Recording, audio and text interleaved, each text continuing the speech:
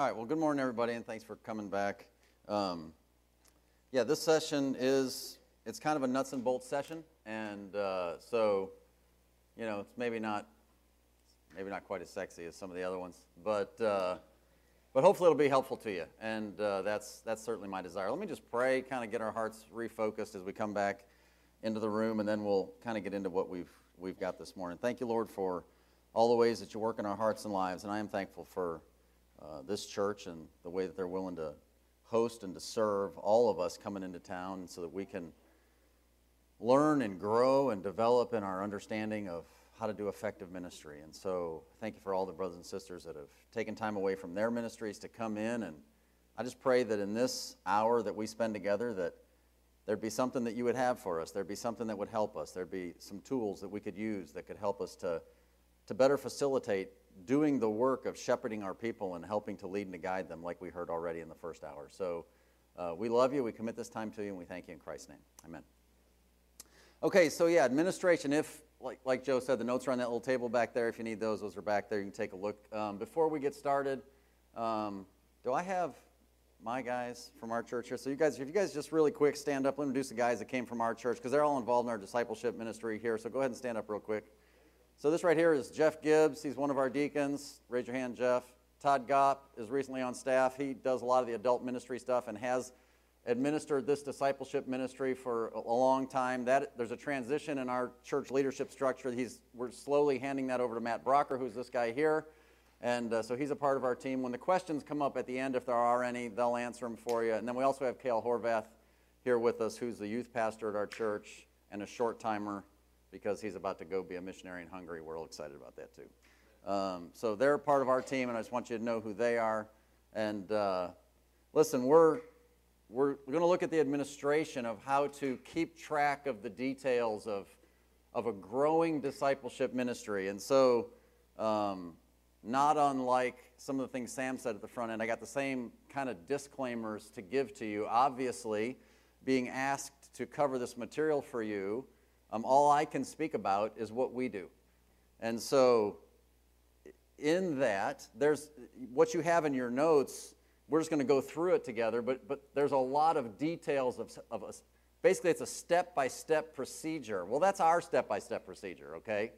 So let me just say on the front end that if your church is newer or smaller and still growing, and you don't have this elaborate program to keep track of discipleship, well, maybe because you don't need it. It may be because you have a very manageable number of people in your church, and you know pretty much everybody in your church, and the numbers of people that are currently involved in discipleship is just starting to grow, and you kind of know who they all are. Well, you don't need an elaborate database and checkpoints and pastors and secretaries keeping track of all that stuff. And the truth of the matter is, and if that happens to be you in your situation, or anybody who's listening, on tape or whatever, your situation is actually the most ideal because it's just complete personal relationships. You personally just know everybody, and you know who they are and where they're at and what they're doing, and actually that's a huge blessing. And I would encourage you to enjoy that blessing while you have it. But as time goes, and if the Lord continues to grow and develop your church ministry and numbers of disciples, very, very quickly, it can get out of hand. It can get to where you just can't, like Sam said, you just can't know everybody, and you can't possibly know where they're all at and how they all best fit and how to keep track of them all. There's just so many hours in a day, and there's just so many brain cells left. And so it becomes difficult to keep track of that kind of thing. So this is designed for a growing discipleship ministry. When you get to that point where I just can't keep track of it all in my brain, I got to start to put some things on paper, and I got to start to keep track of how it all goes. The other disclaimer that I would give to you is just the fact that, like I said, this is just the system that we use at First Baptist Church. And so, other larger churches, and there are other churches in our fellowship certainly large enough to have a lot of their own administration set up, and they may do things a little bit differently, and they may find things that they've done that we could really learn from and help each other with, but this is what we do. And so that's what you get. You get what we got. And ask questions to some of the other fellas, and maybe some of the things we do can encourage you, and vice versa. Obviously, iron sharpens iron. The thing that I want to kind of get us going with at the beginning is just the biblical principles. Because if there's no real biblical principle driving this, well, we're just doing office work, and that's fine. But that's not really that's not why you guys took off work and came here. So I do think that it's fair that even while we're looking at something that might seem somewhat mundane, I think it's fair that you understand that there are biblical principles for our lives that the Lord requires, and how you apply those things actually, in my opinion, fall into some of these kinds of nuts and bolts descriptions. So Proverbs 27:23 says, "Be thou diligent to know the state of thy flocks, and to look well to thy herds." Well, that's kind of a broad statement, and that verse of Scripture has plagued me over the years as I've thought, be diligent to know the state of your flock. Well, there's the flocks everywhere, and they've got a million things going on in their life, and the truth of the matter is there's a ton of things I don't know about our flock. There's a ton of things I don't know about the people in our flock. So we try to design a ministry strategy and structure that decentralizes away from me, and a lot of other guys are involved in a lot of other people, and that virtually is another way of describing the ministry of discipleship. You're decentralizing ministry into the hands of your people so that you can know people who know the people who know the people who are involved in the daily work and the lives of each and every individual who's at least trying to grow. So be diligent to know the state of your flocks and look well to your herds. Well, that's among the many things that could encompass. I would say it encompasses what we're going to look at here together. It encompasses some level of administration so that you can kind of have an idea of tracking who's where in their walk with the Lord. Well, with that is well-trodden passage of Scripture in Luke 16, where it says, "And he said unto his disciples, There's a certain rich man, which had a steward, and the same was accused unto him that he had wasted his goods. And he called him and said unto him, How is it that I hear this of thee? Give an account of thy stewardship, for thou mayest be no longer steward." And you know the story, and we typically go here and teach it when we talk about dispensations. And so that whole idea of a stewardship or an administration, right, is something that has been delegated. So there's a certain rich man who in the picture of the Scripture is Jesus Christ, and he has this steward who is to be the steward of his goods. So that can be the pastor, that can be the shepherd, overseeing his goods, where his goods are the rest of the flock, the rest of the younger Christians. And the thing I want to encourage you with to consider, because I take it very seriously, is that, well, this steward who is given the stewardship is going to be having to give an account for his stewardship. Now, in the story, the steward didn't do a very good job, right? But the rich man, the Lord Jesus Christ, is going to call us all into account for our stewardship. And among the things that we are called to steward is the shepherding of our people and how they are growing and how they are progressing in the goals and the commands that the Lord has given to all of us. So you know 1 Corinthians 4:2, "Moreover, it's required in stewards that a man be found faithful."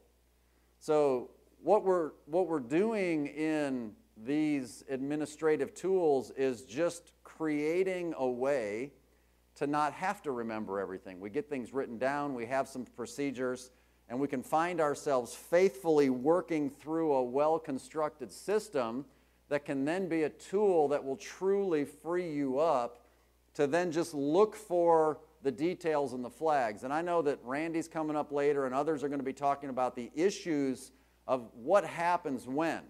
And that's I really encourage you to pay attention when that comes. That's really what we want to get to. What we have here is the tool to be able to get you to the point so you can identify that there's an issue. Because you know as well as I do, there's stuff going on in your churches and you don't know anything about it until it's too late, until it's already exploded, and then it's a problem, and somebody's mad, and they're bringing people down with them, and all this kind of stuff happens. And boy, if I could have just had a way to know about it sooner and could have had a conversation with somebody, we might have been able to head some of this stuff off on the front end.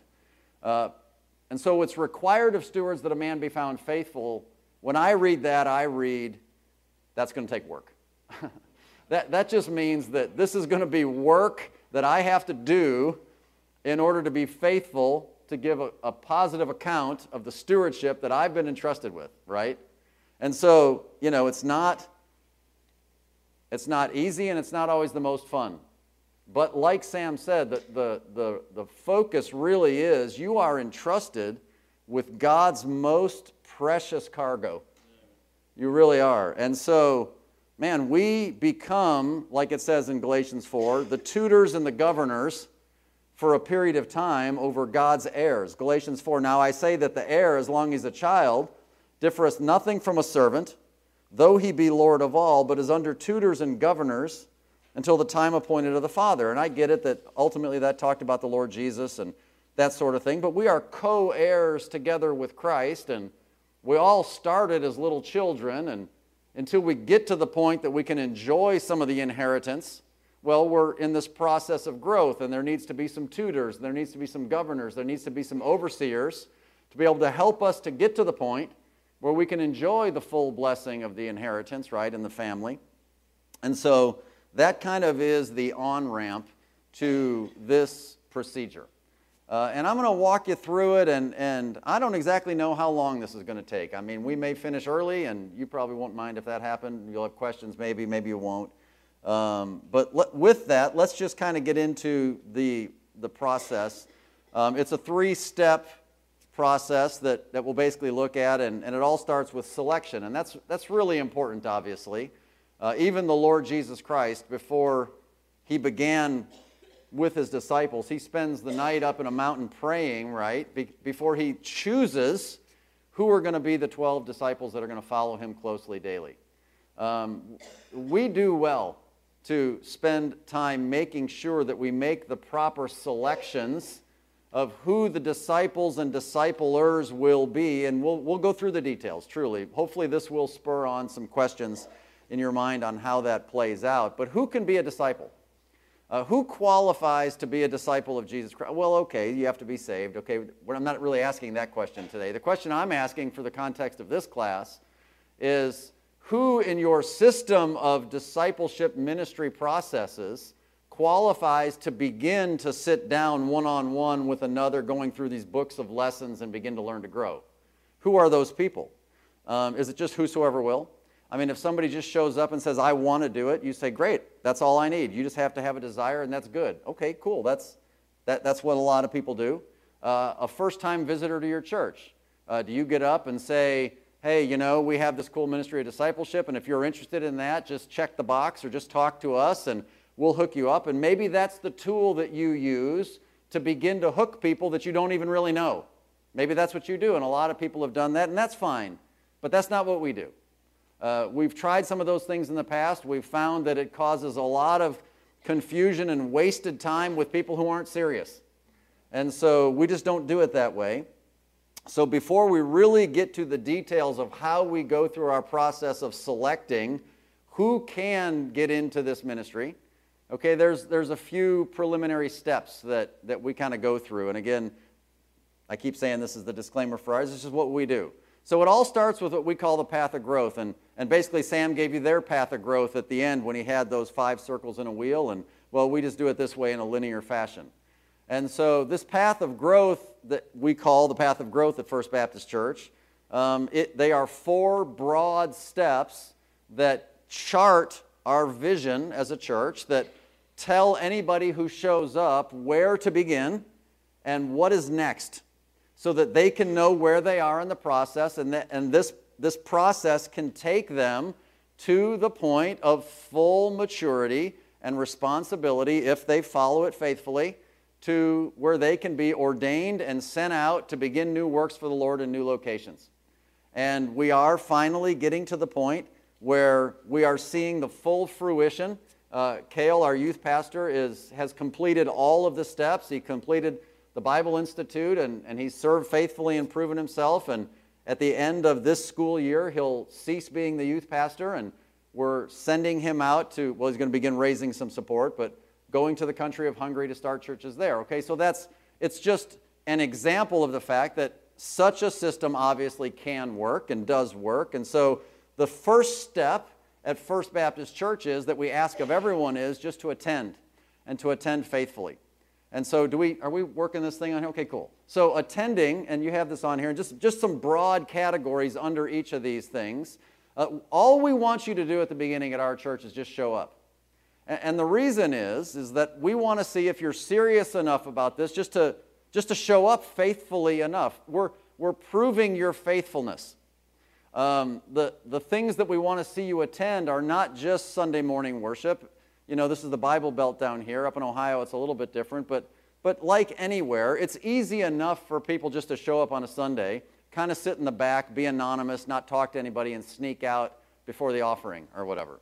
That's okay, but what we want to see is the faithful attendance to the Sunday morning worship time and a midweek, we call them life groups. That's our small group ministry we do on Wednesdays typically. We have them on different days, but most of them are on Wednesdays. Okay, so we want to see you be a part of the big group faithfully, and we want to see you be a part of a small group faithfully. And that doesn't mean that you're leading it. It doesn't mean that you have a particular responsibility. It just means that you're faithful. That's all it is. And the reason why that's so important is, and we make step 2 then, we call it learn. Well, that's where we enter into this arena of personal discipleship. In other words, since 2 Timothy 2:2 is in the Bible, and since we are to commit to faithful men, right, the things that we've learned, well, we need to have a way to measure that they qualify as being faithful. And in your churches, you can pick what your measure of what faithfulness is, but this is the way we do it. We want to see that you're interested enough to show up regularly enough so that we recognize you, you recognize us, and we kind of know who everybody is, and you're showing up, and you're interested enough to be faithful. So learning in the process of discipleship requires faithfulness. We also have a thing in there called our Sunday morning training hour. That's like Sunday school, okay, which are Bible studies. They roll quarterly on subjects. That's just the way we do it. But the idea is that's a segment of learning more detailed doctrinal things as we walk through doctrinal studies at 9 a.m. on Sunday morning. But the key for this context is personal discipleship is step 2 of our 4-step path, not step 1. It's step 2. And that's important because when we get to the details of who we select and how we roll with then the teachers, it all bases off of this vision statement of our path of growth. The 3rd step we call engage, and that's where we get to what a lot of your churches probably refer to as discipleship 2. At our church, we call it ministry tools and training. That's MTT. And MTT is a lot like discipleship 2, but we enhanced it a little, added some extra things, and we want everybody to go through that as well when they complete discipleship. The reason that that's so important, and that's step 3 of the 4 steps, this is as simplified as we know how to make it, is that until you get to that point, having completed personal discipleship and are now up to a participant in those classes, now you're qualified to be a disciple maker. Now you're qualified to be a teacher.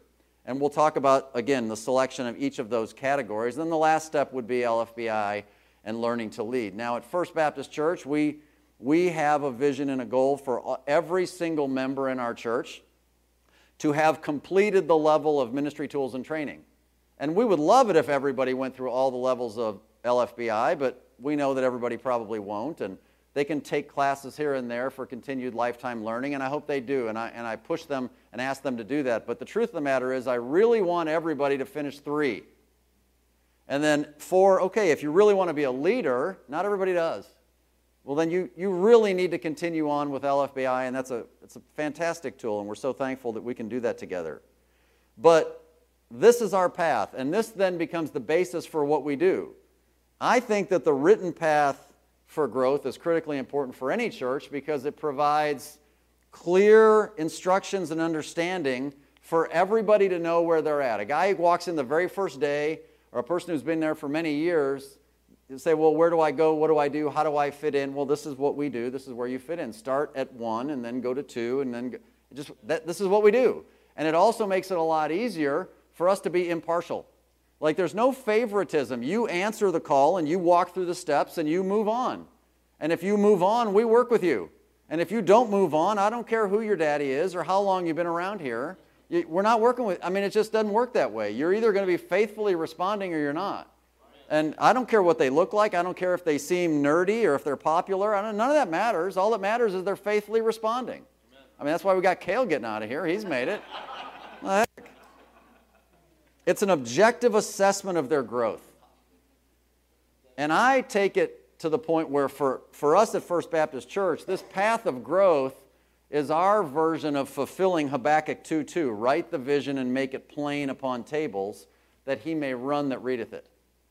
If you don't have a vision statement, and you can write your vision statement with some cool lingo and put it on your website like everybody does, but the command is write a vision statement so that everybody can know it, make it simple, make it plain, and then they know what to do. Well, now I know what to do. I can go, I can run, I can do it, right?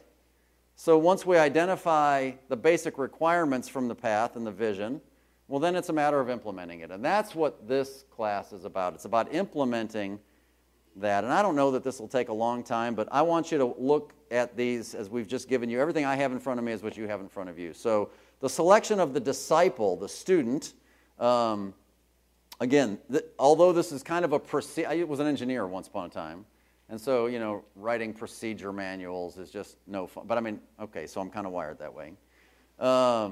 Here's what we do. When we're looking at the disciple as the student that's coming in, by the way, a good procedure, it's a snapshot of your values, right? It's a snapshot into your vision and your goals and your values, and it should reflect that.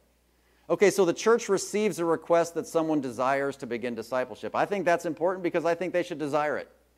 If they don't desire it, I don't need to tackle them and make them desire it. You couldn't do that if you wanted to anyway. So we have several different ways that somebody can potentially desire that or make their request known to us. So one of them is every Sunday morning we have these things called connection cards in the pew in front of you, and we ask everybody in church on Sunday morning to fill out a connection card. If you're a faithful member of 40 years, fill out a connection card and put your prayer request. And there's just all kinds of ways they communicate with the church office. Well, one of them is that little box at the bottom, I'm interested in personal discipleship. And if they check the box and they put it in the offering plate, then we know they're interested in personal discipleship. There's also something that's a church membership application. In our church membership application, I think that's probably one of them too. You're not going to see that, but it's in your notes.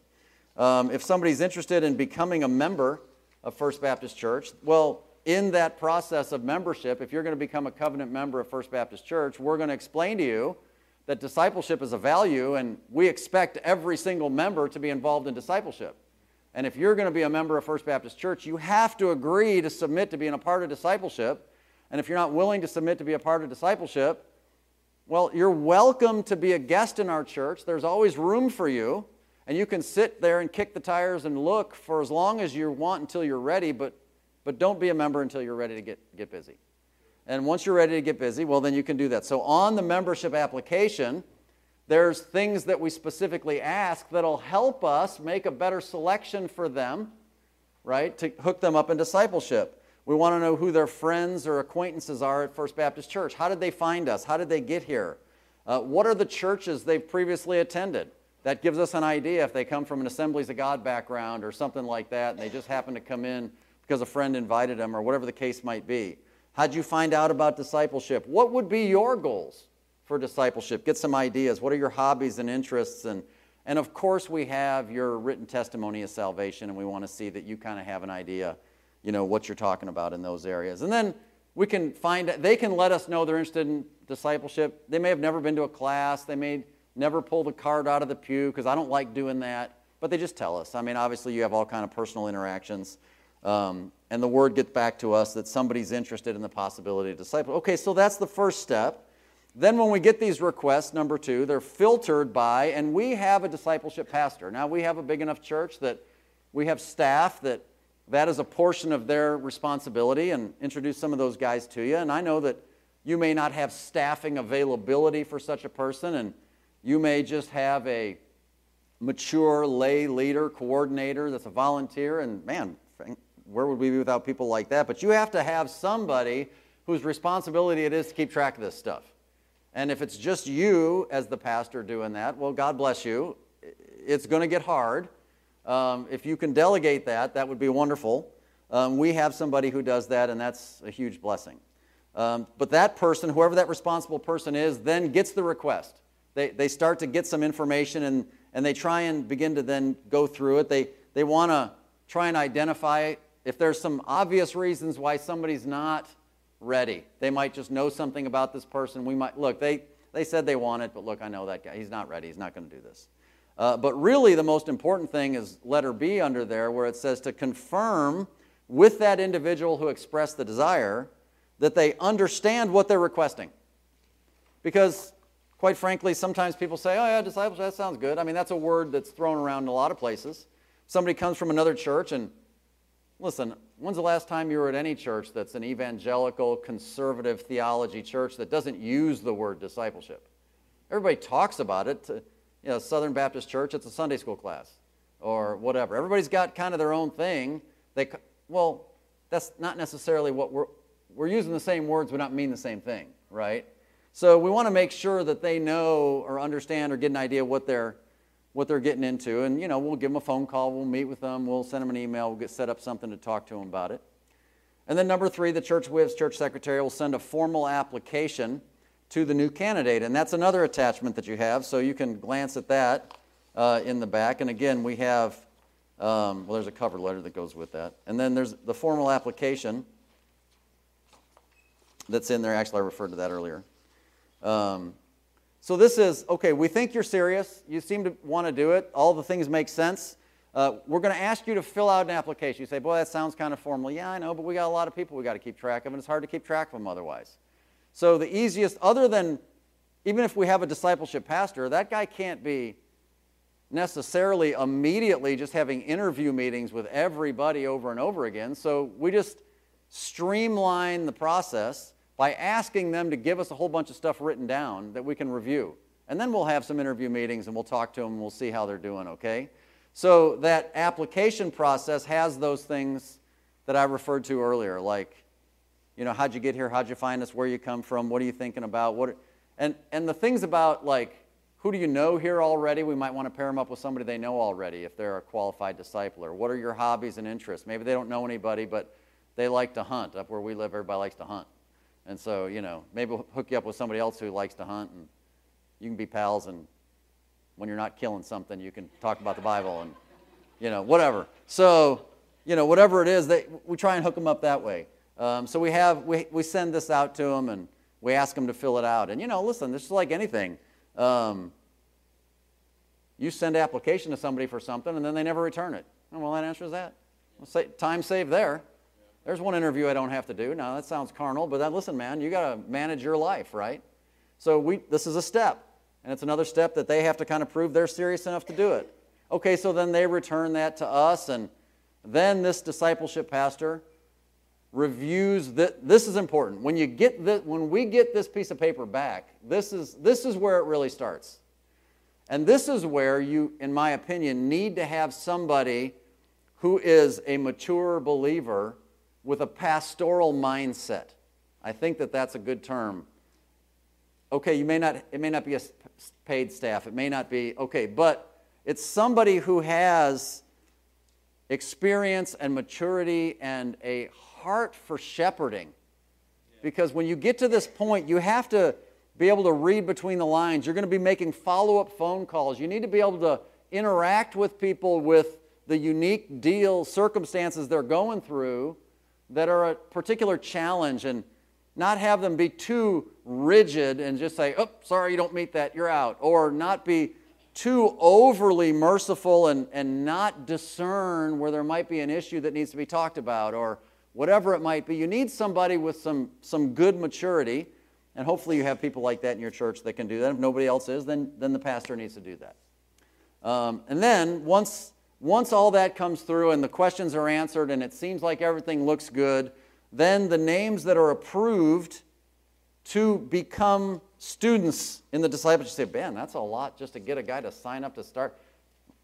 What doth hinder me to be baptized? Well, go through a 7-step process. Well, okay, kinda. Then we put them on a list that looks like this, okay, the people that need to be paired. And in this list, again, this is heavy administration, and this is legitimately people from our church. We obviously X'd out their names and personal info for this handout, but the idea that I want you to look at is now we have a list in a database of people who are waiting to be paired with somebody else. Hopefully they don't sit on this list very long, right? We want to get them hooked up pretty soon. So we have their names and basic info and stuff, and obviously their age can help us understand who's maybe a good pair for them. We have different status that they might be. Some people are on hold, some people are ready, some people have already been assigned, but they haven't started yet. Maybe we left a message with somebody, they haven't replied yet, and we can just at a glance look and see, when did this process begin? When did they become available? Did somebody already start in discipleship and fail, and now they're trying to start again? All these are scenarios that you go through when you're trying to administrate this. And again, if we go back to the guiding principles, be diligent to know the state of thy flocks, well, it requires diligence. It requires some level of you deciding what are you going to do so that things don't get lost in the process, right? So then they make it to this list. Okay, now we got to work the other side of the coin. Now we have to try and help people get paired up. So we as the pastors of our church are active in trying to assist the discipler, teacher selection. Yes, there's plenty of people who have been discipled and are faithful and love God and are walking and doing well, but they, they're willing to disciple somebody, but they haven't led somebody to the Lord that they're currently discipling, and they're just available. And we want to make the best possible pairing so that because they're going to develop a relationship. You know how it works when you get involved in a discipleship relationship, you become family. I mean, you're meeting weekly and you're sharing aspects of life, and you know things about each other, and hopefully you're going to be friends for life. And I mean, this is a big deal. You want to make a good pairing that makes sense. And okay, so we take that seriously, and obviously the easiest way is if somebody leads somebody to Christ and they say, this is my child in the Lord, I'm going to lead. Okay, well that's what we want too. But frequently that's not the case. We're a bigger church in a small town. So we get a lot of walk-ins. People are just passing through. Somebody just wants to go back to church. If somebody's not been in church in a long time in our town and they just want to go to church and they're Baptistic, okay, they're just going to walk into our church because it's the big Baptist church in town. Well, that's lucky for us. That's good for us, you know what I mean? But it also means that there's a lot of people that show up and now they're interested. So it's not that every discipleship relationship in our ministry isn't, because the birth occurred in your family directly, but it's more of an adoptive care, right? Because they walked in and they want somebody to care for them. And we want to be able to help them do that.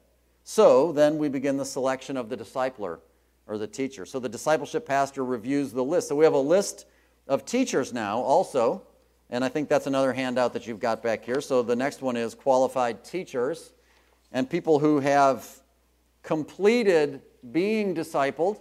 They are in MTT or finished MTT and they're covenant members and they're ready to go. They've discipled before. They've never discipled before. We have a list of all the names of people who can be called on, potentially, to be taught. And by the way, our church really appreciates the fact that we have their name on this list because they love it when we say to them, hey, I know somebody, and we think you would be a good parent, big brother, to this person. And they're like, oh, well, thanks. I appreciate that. I mean, they like that there's a possibility with their name. Now, the flip side is they can get lazy. Well, when they give me one, I'll disciple. I mean, okay, that happens. So we try and preach that out of them and realize that, go for it, man. Get your own. I mean, it's okay.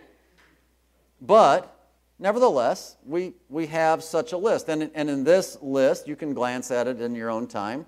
There's different statuses, right? So some people are currently discipling, and most of them are qualified and not currently discipling, and one guy's on hold because there's some questions right now about what's going on in his life, and he's an older gentleman. He's had some problems, and, well, we've got some others who, whatever. The member status, CM, by the way, stands for covenant member. That's our shorthand.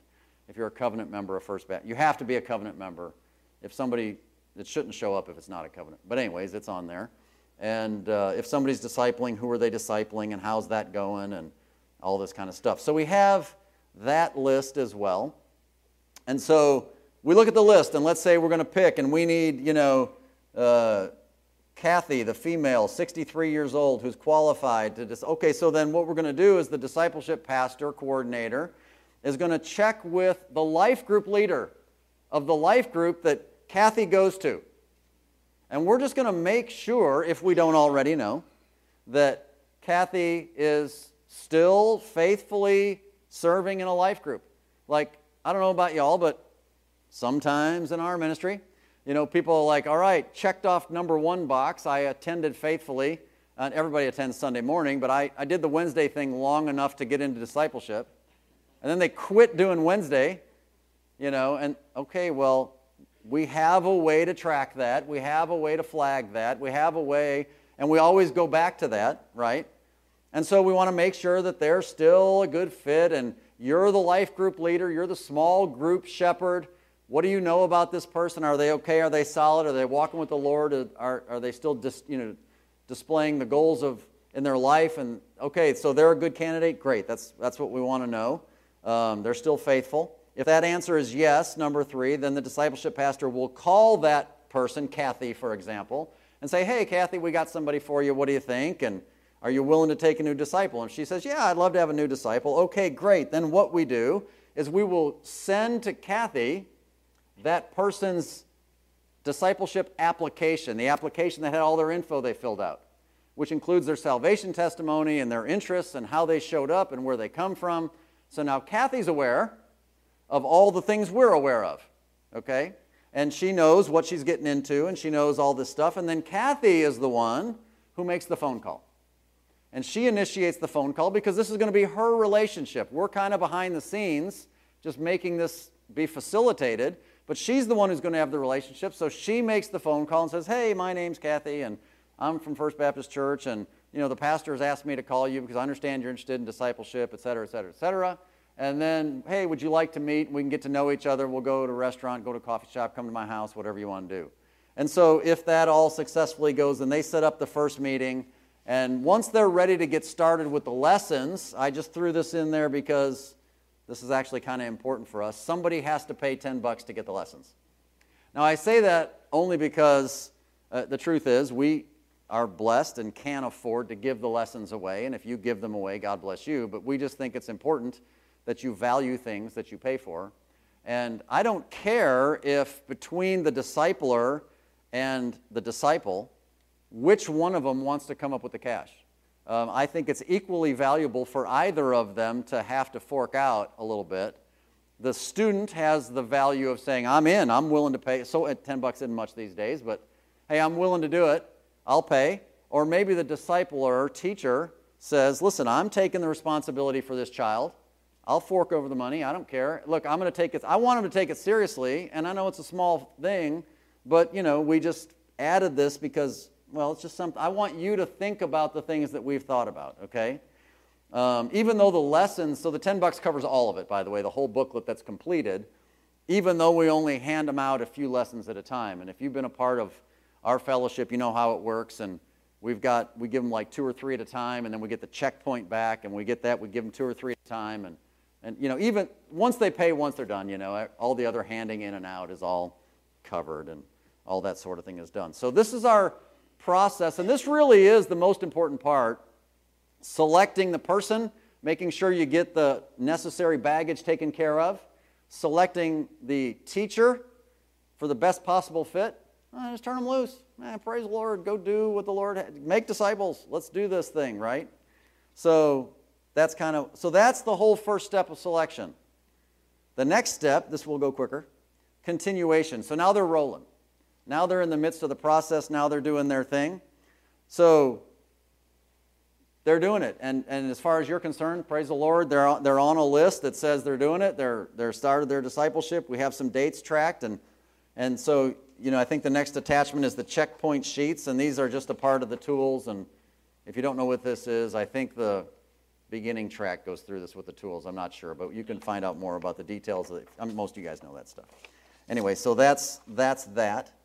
And so then, okay, that every time they go to turn in, we have a desk out in the lobby of our church that on any given Sunday, if you've completed lesson number 3 and you're going to turn in, just go to that desk and hand it in. They'll give you more lessons and, off to the races. You can do that on a Sunday morning. You don't make a special trip into the church or any of that kind of stuff.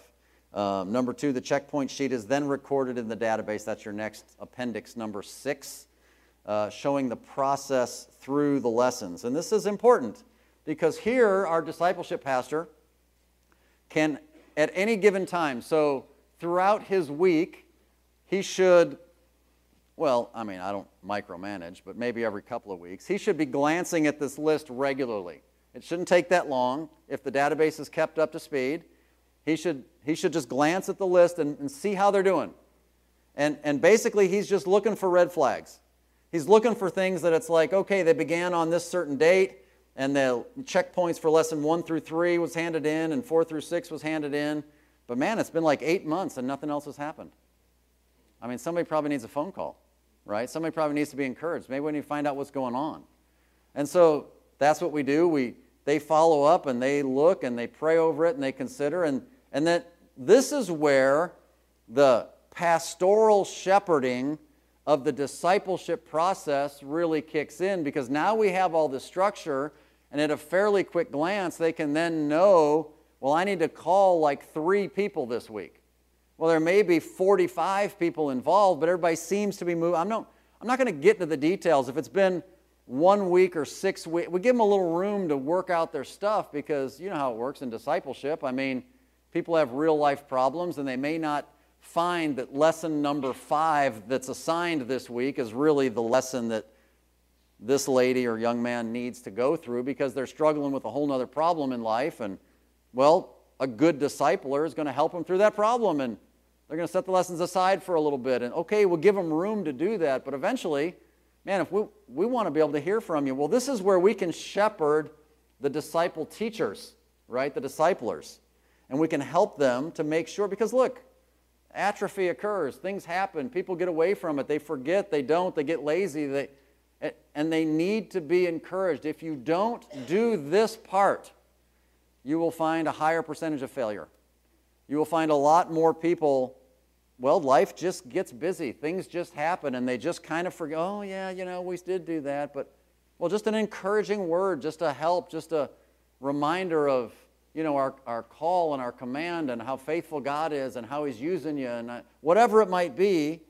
Well, if there's something that needs some assistance, the first phone call is always going to be to the discipler, the teacher, right? Because who knows what the deal is? I mean, the odds are the student has a problem. The odds are the student isn't that interested. They thought it was going to be more fun than it really is. They don't really like memorize, whatever. They have some reason they don't want to continue, and they're backing off. The discipler will know all about it. They'll tell us all about it. Do we need to step in and do anything? Usually they'll say, no, I got it. I'm tracking it. If you want to put us on hold, because my disciple is just not responding. Recently, I've had this a lot, actually, recently. I don't know how this seems to have worked out, but the guys, I've taken on some tough cases that all the magic I have hasn't seemed to work, and they don't seem to care that much. And so I asked Matt to not give you the sheet with my name on it, because there's a lot on hold under Jeff's list. Well, part of that is I'd like to think is because I'm trying to hold them to a faithful standard they're not willing to toe. And whatever the case might be, that kind of stuff, well, on rare occasion, not as frequent, it may be a problem with the teacher. The teacher may be going through something, and he's just dropped the ball because there's so much going on in his life. He's like, I've been meaning to do that, but wow, my kid's in college and whatever. And you're like, okay, well, let's talk, man. Do we need to assign it to somebody else? Can we help you with this? Can somebody come along? Well, that's a ministry too, right? I mean, that is also discipleship, right? We're still helping them and loving them and giving them the support that they need. So he's looking for red flags. That's actually number 4, I think, on your list here. But since they're looking for red flags and since they're making this call, again, this is where we shepherd these leaders, and that's why this person, okay, you can have secretaries manage databases. You can have anybody do that, data entry. But man, you need a shepherding person with maturity to do these phone calls. I mean, Come on. People need to feel loved and respected and treated in a way with dignity, yet maturity and discernment and care. And so, you need to choose wisely who and how you're doing. But that is a tremendous ministry opportunity. Pastors, if you're a church that can't staff this, or if you have limited even available mature brothers, and you have somebody who's a growing leader who's willing to do much of this work for you, praise the Lord. But let me encourage you, when you get to this point right here, you as the pastor, the sole pastor, you may have to be the only one that ever makes those calls. Like somebody else can say, hey, pastor, I think there's something you might want to check out here. And you can delegate some of that stuff. But you just, man, those conversations are sometimes sensitive. And, people don't just want to be sharing sensitive information with just anybody. So let me just encourage you. That's an important piece of the puzzle. So anyways, this process then continues until they're done, until they finish all of the lessons and everything's turned in. And again, we do understand. And again, I know these are handled in other classes, so I'm trying to laser focus in only on the administrative part. But they're not done until the 4 goals are accomplished in their life. They're not done just because they finished 17 or 18 lessons. They're done when the goals are accomplished in their life. And we have people, and you do too, who can, and part of the thing, by the way, when you see if there's sometimes they're moving too slowly through the lessons. Okay, what's going on? Sometimes they move too quickly to go to school. So, and you're like, wait a minute. This isn't a race. You can't possibly tell me that you started 2 months ago and you're done. You didn't actually disciple this person. You cranked through lessons. And so, there's that side of the coin too. But, man, the goals is what we're looking for. And then, so here's the deal. How do we know if the new disciple that has just completed this has fulfilled the goals as the pastors of the church? Well, we only know in that the discipler tells us. That's how we know. Because I believe that it's only right that if we're going to delegate responsibility to our people, we also delegate them, we empower them with the ability to make those calls. Like, who am I to say, you've spent a year of your life with this person, regularly praying and working through all these details, to say, I don't think so. Now, if you know something and you want to talk about it, okay, but at the end of the day, if we trust you, if we decentralize this ministry and we trust you to go and to do this, well, then we have to trust your judgment to say, yes, they're established in their relationship with God through the Word of God and prayer. Yes, they're established in the local church and fellowship with believers. And yes, they're established in worship and in the ministry of the Word of God. Okay, yes, we understand. They're doing, how can you describe for me how? Yes, they're doing all these things. Okay, great. Awesome. Thank you. Qualify. That's all I care about. Thank you. Fantastic. So, man, when that happens, that's a time for rejoicing. That's a time for celebration, right? So when that happens, then, okay, so then now they're done. Okay, well, what happens when they're done? Well, that's the last section. That's the completion. So upon successful completion of the personal discipleship lessons with the fulfillment of the goals, the disciple's name now transfers to the list of available teachers. Saw that list already. Okay, even though that person just finished personal discipleship, they haven't yet signed up for ministry tools and training. But immediately upon completion, right, because the last lesson is what's next, and it includes kind of an overview of the goals and the philosophy. Even though there's a greater class developing that in ministry tools and training, you've been trained, you have seen it modeled with you, you can now model it with somebody else. And so we will allow you at First Baptist Church, even though we're going to encourage you, go to MTT, we're going to encourage you, keep going on your third step of the 4-step path of growth. You can immediately now go and start discipling somebody else. Hopefully they will do those other things. Hopefully we see that going. But for us, successful completion of the goals and the lessons immediately puts your name on the list of a potential discipler teacher. Together with that, number 2, to be complete in our procedure, the recent graduate is then recommended to continue on the path of growth to the next step. So hopefully they will, and most times they do in our experience, but sometimes they don't. And if they just never seem to find the time, we'll ask them, why don't you? I mean, you value this, you understand this, why wouldn't you want to? I'm not very creative, and I'm not very clever. I have an engineering background, so it's just kind of black and white, nuts and bolts, and it makes sense or it doesn't make sense, and either do it or don't do it, or, that kind of thing. So when we gave the name Ministry Tools and Training, it wasn't because that was just something that sounded great and some designer said, hey, if you do this, people will like it. It's just descriptive. Ministry, MTT, doesn't sound cool. It is what it is. We offer to you tools and training to make you an effective minister. It's just simple, and therefore it's memorable. So why would you not want more tools, and why would you not want more training to be an effective minister of God's? Well, if they keep refusing that, there may be a question as to whether we want to keep them on the available discipler list. I don't know. I mean, things happen in life.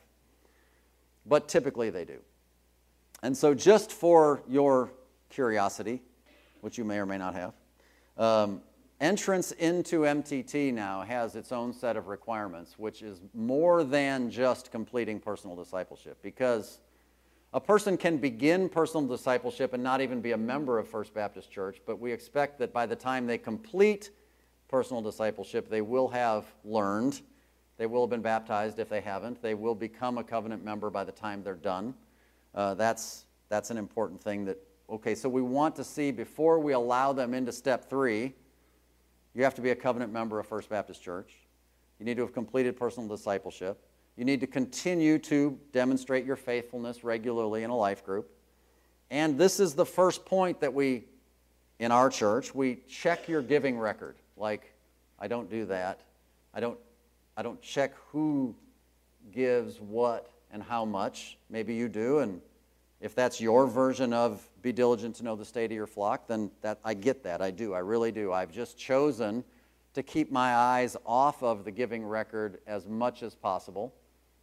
We have a secretary that does that. Thank the Lord for her. And the greatest quality for somebody in that position is to keep her mouth shut. And I find that it may be a challenge for me, if I know everybody's giving record, to view and therefore shepherd you differently. That's just me. So I'm working around my weaknesses. You pray for me. But at certain points in their growth, the issue, I'll just ask our financial secretary, is this person a faithful giver to our church? Do they give an amount that you would guess would be fair, equivalent of a tithe? And, again, we live in a small town, and we kind of know where people work, and you got an idea of what a salary might be, and yeah, sure, why not? Or, because if she says, well, they'll throw in $10 once a month. Okay, well, that's not faithful giving. Well, this is the point where then we will have a conversation. Like, I'm not just looking for opportunities to have conversations about your wallet, but you want to grow. You want to be an effective minister. Okay, so, we've had people sneak through the system, and they were finishing MTT, and they weren't faithful givers, and we found out later. And okay, so then I sit down with them, and I just say, look, we need to talk about this. I know this is uncomfortable, but hey, listen, what's going on? And this only happened 2, maybe 3 times in 10 years. And every time the person was like, yeah, man, I know. I should have been doing that. I was like, you should have been doing that. Are you kidding? And so they got it right, And praise the Lord, they got it right. So anyway, just for clarity's sake. So ministry tools and training for us are those classes. That's what it is. And then the last point I will make, and I'm done. Other churches do celebrate publicly the completion of personal discipleship. Like I know here at Oakland Heights, they do a really cool thing with the baton handoff. I think you guys did that last night. I point at you because I don't know. Where's James? Everything changes. Okay. Yeah, so that's cool. I thought that was awesome. I think that's a great deal. We don't do that. We haven't incorporated that yet anyway. So with us, we make a huge deal out of graduating MTT. So we walk them up on stage and we give them gifts and we do the whole deal for when they do that. But the personal discipleship, maybe we should do more with that. So, take that. But that is a cool opportunity, and that is a cool way for people to be able to potentially rejoice together. And the baton thing is cool and all that. So that's kind of what we do, and that's kind of how we do it. You can ask questions, and we can stay here for up to 15 minutes, or you can not ask questions, and we can get out of here. Sir. You listed the Just a second. Let me get mics so that it makes it to the feed. Come, Chris.